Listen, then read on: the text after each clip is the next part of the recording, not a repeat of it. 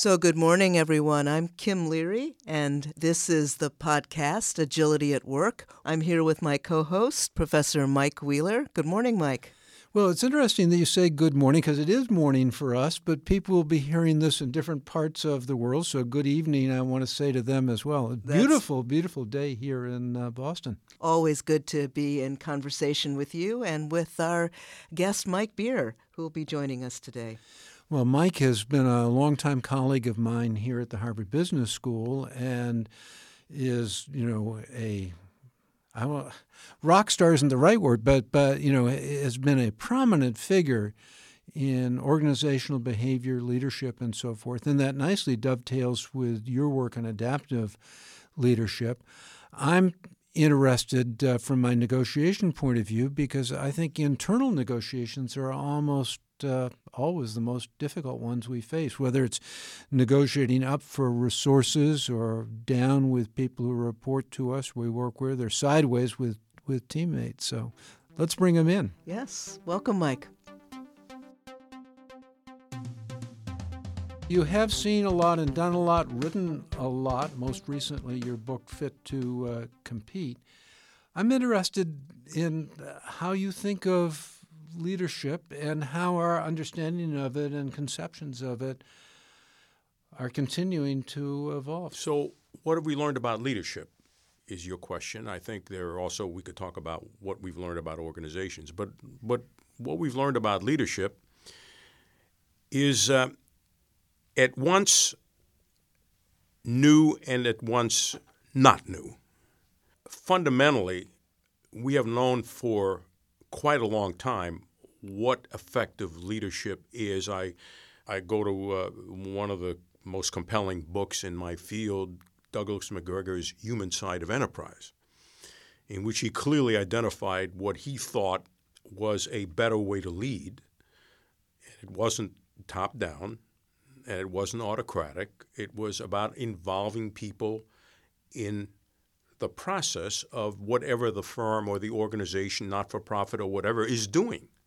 So that's the job of the person in a leadership role, to involve others. He argued, is the job of leadership, and he gave obviously a lot of background to that conclusion. And his fundamental insight in the book is that leaders with different styles, what he called X and Y, X are autocratic, Y is more participative, have fundamentally different fundamental assumptions about human nature. That underlying the top-down approach, and this would be completely consistent with what I discussed. In fact, I mentioned McGregor at one point in the book as an illustration, is that the underlying assumption of top-down leaders is that people are fundamentally lazy or not interested in the larger good. They're self-interested, et cetera, and you got to get them straightened out. That's really what leadership is about, and make sure that you control them. So it's a control theory of leadership, which is what he defined as X. The other set of assumptions under the theory Y, or participative higher involvement, more human-sensitive leadership, is that people are really willing to be part of a larger system, larger good, larger organization, work collaboratively, and do the right thing, and want to make a difference in doing that. That's a basic fundamental human need. And that assumption leads you then to a much higher involvement process, which is basically what I talk about here in a very productive way. Now I can also talk about what has changed, but go ahead. Well, that sounds like a really important way to shift in how we think about work. Yes. Yeah. We spend so many hours of our lives engaged with Indeed. the firms and organizations. That has to be a place where people hope they can find meaning, where they hope they can find a deep sense of purpose. And you're saying that that's what, if we assume that that's the case, it's really going to affect the way we practice leadership. Absolutely, Kim. You're right on target. But you were saying this is not a new idea. The book that you cited that's right. wasn't published yesterday. How far back does that go, Mike? In the late 50s. Yeah. And those ideas were preceded by other similar ideas, but that was a crystallization of many of those ideas. So why isn't there just Why? The notion that leadership is engagement as opposed to just ordering people, do this, don't do that. Well, first of all, those are characterizations at the end of the continuum, but that's a good way to talk about it. Why does that not exist? It doesn't exist because human beings are, and leaders are no different than this, don't like to make themselves vulnerable. That puts them at risk to some extent. So if I open up to people about involving them in some task, they may disagree with me. They may even argue with me and feel that I'm in the wrong place about this particular issue or thinking wrongly about it. They don't want to be embarrassed by that feedback. No, none of us want to be embarrassed. So the nature of human beings has not changed. None of us want embarrassment. None of us want to find out and get disconfirming information about ourselves. That's not comfortable. It's true of me. It's true of you as a teacher, Mike. I prefer my students love what I do. But as you know, we have something called an EdRep that can tell you that you're not doing what you should be doing, and that's a mechanism we've created to make you listen. Just so listeners get that, I'm not even sure that Kim is familiar with it, but in the first year at the Harvard Business School, people take all of their courses, all of which are required, with the same 90 people. And there's a class president, and there are other offices. There's somebody who is the ed as an education representative. And it's his or her job to get a sense of where the class is in terms of how our courses are going. And there's seldom unanimity, right, even within the class. So the ones who are very good at this want to find a way of communicating with their own classmates about what's working, what isn't working so well, and how to deliver that news to the instructor who, as you say, may be a little bit defensive. And maybe unsure of themselves. Yes. So that makes them even more defensive, right? So I'm interested. We think about the classrooms here. In my experience, Mike, maybe 10% of our students have military experience, usually from the U.S., but not always, and represented sort of proportionally how big the different branches are. They've been in the service for 5 or 6 years, and then they come here. I've learned a lot from them. And one thing is, if you're talking to, young first lieutenants, or maybe they made it to captain, something of that sort, they're very attuned to what you're talking about. Absolutely. It's not a matter of giving marching orders. They know the person on the ground is really experienced. I'm trying to think of their principles of commander's intent. Are you familiar with that phrase? It looks as if you're not. No, I'm not. You're not going to be able to bail me out. I think there are 6 elements of it. But here's something that we need to do. And if I put myself in the role of a leader of an organization or of a platoon or whatever, here's what I'm proposing we do. Here's why I'm proposing that we do it. Here's what we should watch out for. Now talk to me, right? And the idea of the why we're doing it is that when there is an unexpected obstacle or an opportunity, the people out in the field actually can improvise because they know what the intent is. And they may take a different path, they may do it in a different way, but that guiding purpose is there. Both you and Kim are nodding your heads. Does that resonate, Kim, with? Oh, very much. To figure out how to engage with the talent that you've brought into your company or your platoon or your group requires this ability to turn to them for advice, for consultation. But we don't really teach so often how to do that well. Right. And that's the essence of my book, basically, that all human activity is involved in some institution, small, like a startup, or large, global company, or government agency or whatever.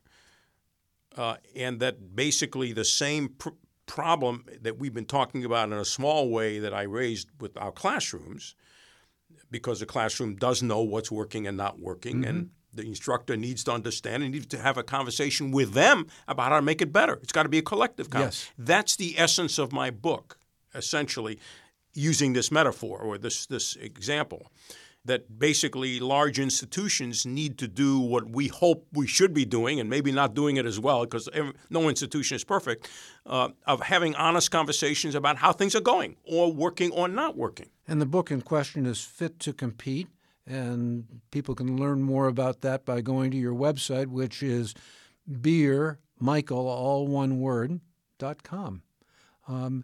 But it is interesting. I took your answer when I asked if these ideas about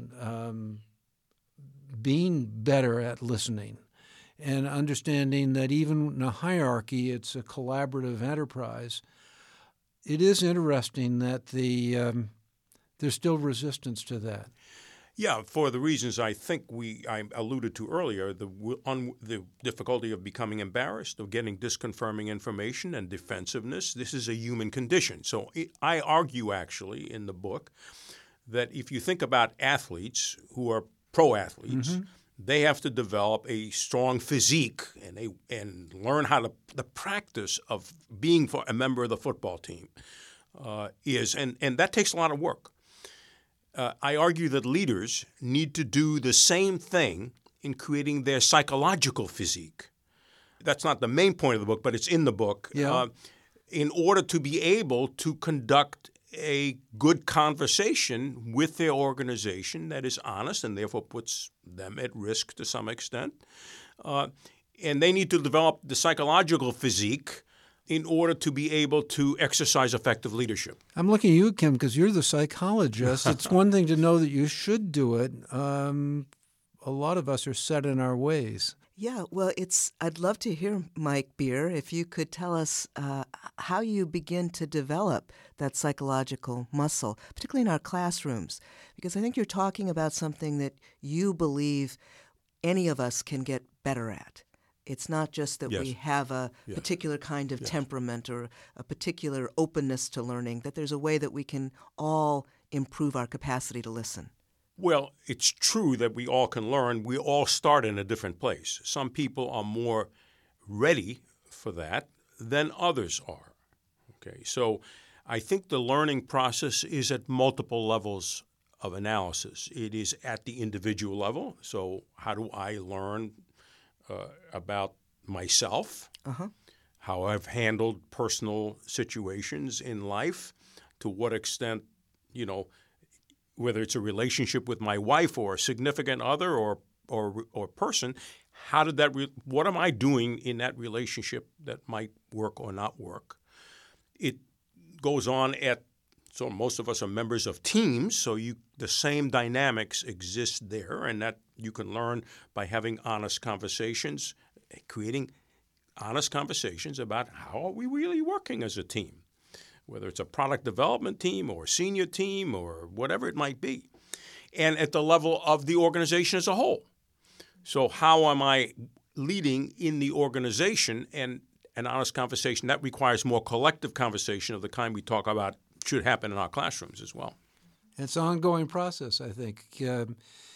You and I have a fair amount of experience under our respective belts. I hope I continue to be a good learner. Kim, you are just in the epicenter of this as I think about your teaching at the Kennedy School. Any final words as a wrap-up? I think there is a kind of hunger, really, among at least some of our students to practice the kind of radical collaboration that you're describing. They don't always know quite how to put all the pieces together of how their experience of themselves and in their teams that they've already been a part of and how they begin to kind of develop their capacities ahead. It sounds to me like this book would be something I'd want to put on our reading list ahead. What I've really created is a leadership platform that is training wheels for leaders who don't know how to do it or are less inclined to do it, but have a performance problem they know need to deal with.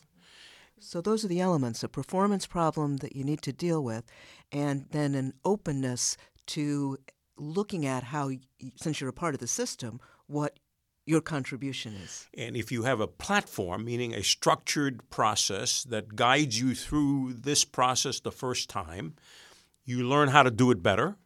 You learn something about yourself and your organization, and you can start the learning process if you continue that kind of thing. So the argument here is that in addition to personal learning, you need to have a structure to enable the conversation to occur. That's what I call the strategic fitness process, is a leadership platform.